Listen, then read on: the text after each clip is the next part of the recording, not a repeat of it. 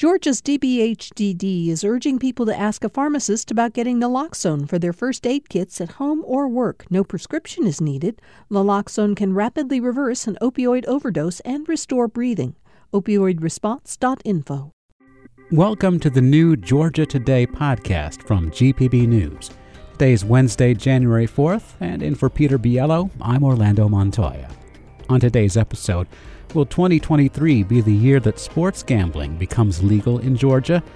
We catch up with Senator Raphael Warnock at the U.S. Capitol, and a newly elected Georgia representative is stepping down following his arrest. These stories and more are coming up on this edition of Georgia Today. Raphael Warnock is starting a full 6-year term in the U.S. Senate this week after winning 5 elections in 2 years. GPB's Stephen Fowler caught up with him after he was sworn in at the U.S. Capitol yesterday. Warnock helped Democrats regain control of the Senate in 2021 runoffs and add to it after a runoff in 2022. He's the only Democrat to win statewide in Georgia's most recent midterms and says the state's battleground status will only continue to grow in the future. And I think Georgia, once again, will prove to be consequential. I think in a real sense, as goes Georgia, so goes the South. As goes the South, so goes the country. Some of Warnock's areas of legislative interest he plans to pursue: healthcare, agriculture, and Georgia's military bases. For GPB News, I'm Stephen Fowler in Washington. The Georgia legislature begins its new session next week, and supporters of sports gambling are confident this year could be the one when lawmakers approve a measure supporting their cause. The U.S. Supreme Court opened up the spigot on the country's $165 billion sports betting industry 4 years ago. Legislative efforts to introduce it in Georgia have failed in every General Assembly session since. But new leadership friendly to sports betting will be in charge of the state Senate when it convenes. Savannah State Representative Republican Ron Stevens says he's never been more confident that lawmakers will vote to put a sports gambling constitutional amendment on the ballot. Supporters say it would boost the Hope Scholarship and pre-K programs. Opponents say it's another regressive tax on poor Georgians. A newly elected state representative from Barrow County is stepping down before the General Assembly convenes its legislative session next week. Republican Representative-elect Danny Rampey was arrested and charged with stealing prescription drugs from an assisted living complex he manages in Winder. Rampey chose to resign the seat he just won rather than face suspension from the General Assembly after lawmakers are sworn in next Monday. Governor Brian Kemp has scheduled a special election for January 31st to fill the House District 119 seat, which includes a major portion of Barrow County. 2 Republicans are advancing to a runoff to fill the seat held by the late Georgia House Speaker David Ralston.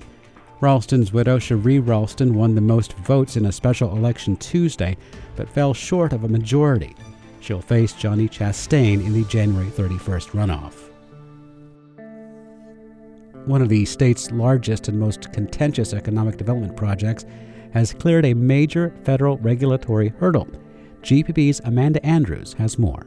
The U.S. Army Corps of Engineers determined Rivian can build an electric pickup truck plant near federally protected waters in Morgan and Walton counties, saying Rivian's plans minimize impacts to those wetlands.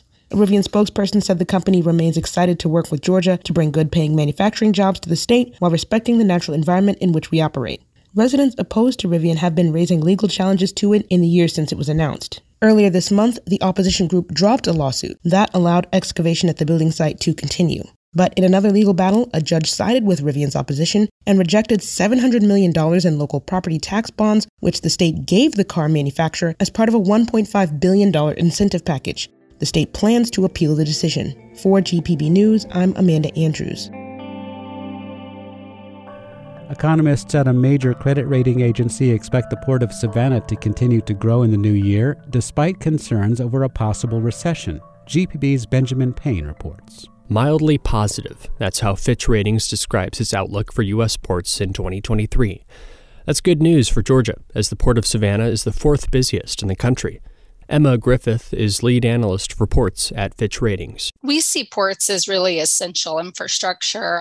the gateway for both raw materials and finished goods into the United States is still through the ports. And so even in a recessionary or tempered growth environment, a lot of that cargo still has to come through. Even so, Griffith says ports won't match the record high growth they saw over the past 2 years when online shopping surged during the earlier stages of the pandemic.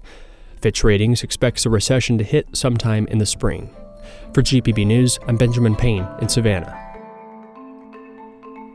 A Minnesota-based window replacement company plans to build a $450 million manufacturing facility in Metro Atlanta's Henry County. Renewal by Andersen expects the plant in Locust Grove to hire 900 workers and be operational by 2025. It's the company's first manufacturing facility in the Southeast. Parent company Andersen already operates 2 facilities in Metro Atlanta, a distribution center in Douglasville, and a windows and doors office in Marietta. And that's it for today's edition of Georgia Today. But we want to hear from you. Let us know what you think. Send an email to georgiatoday@gpb.org. For more news from GPB, go to gpb.org/newsletters and sign up for the Georgia Today newsletter. I'm Orlando Montoya. We'll see you tomorrow.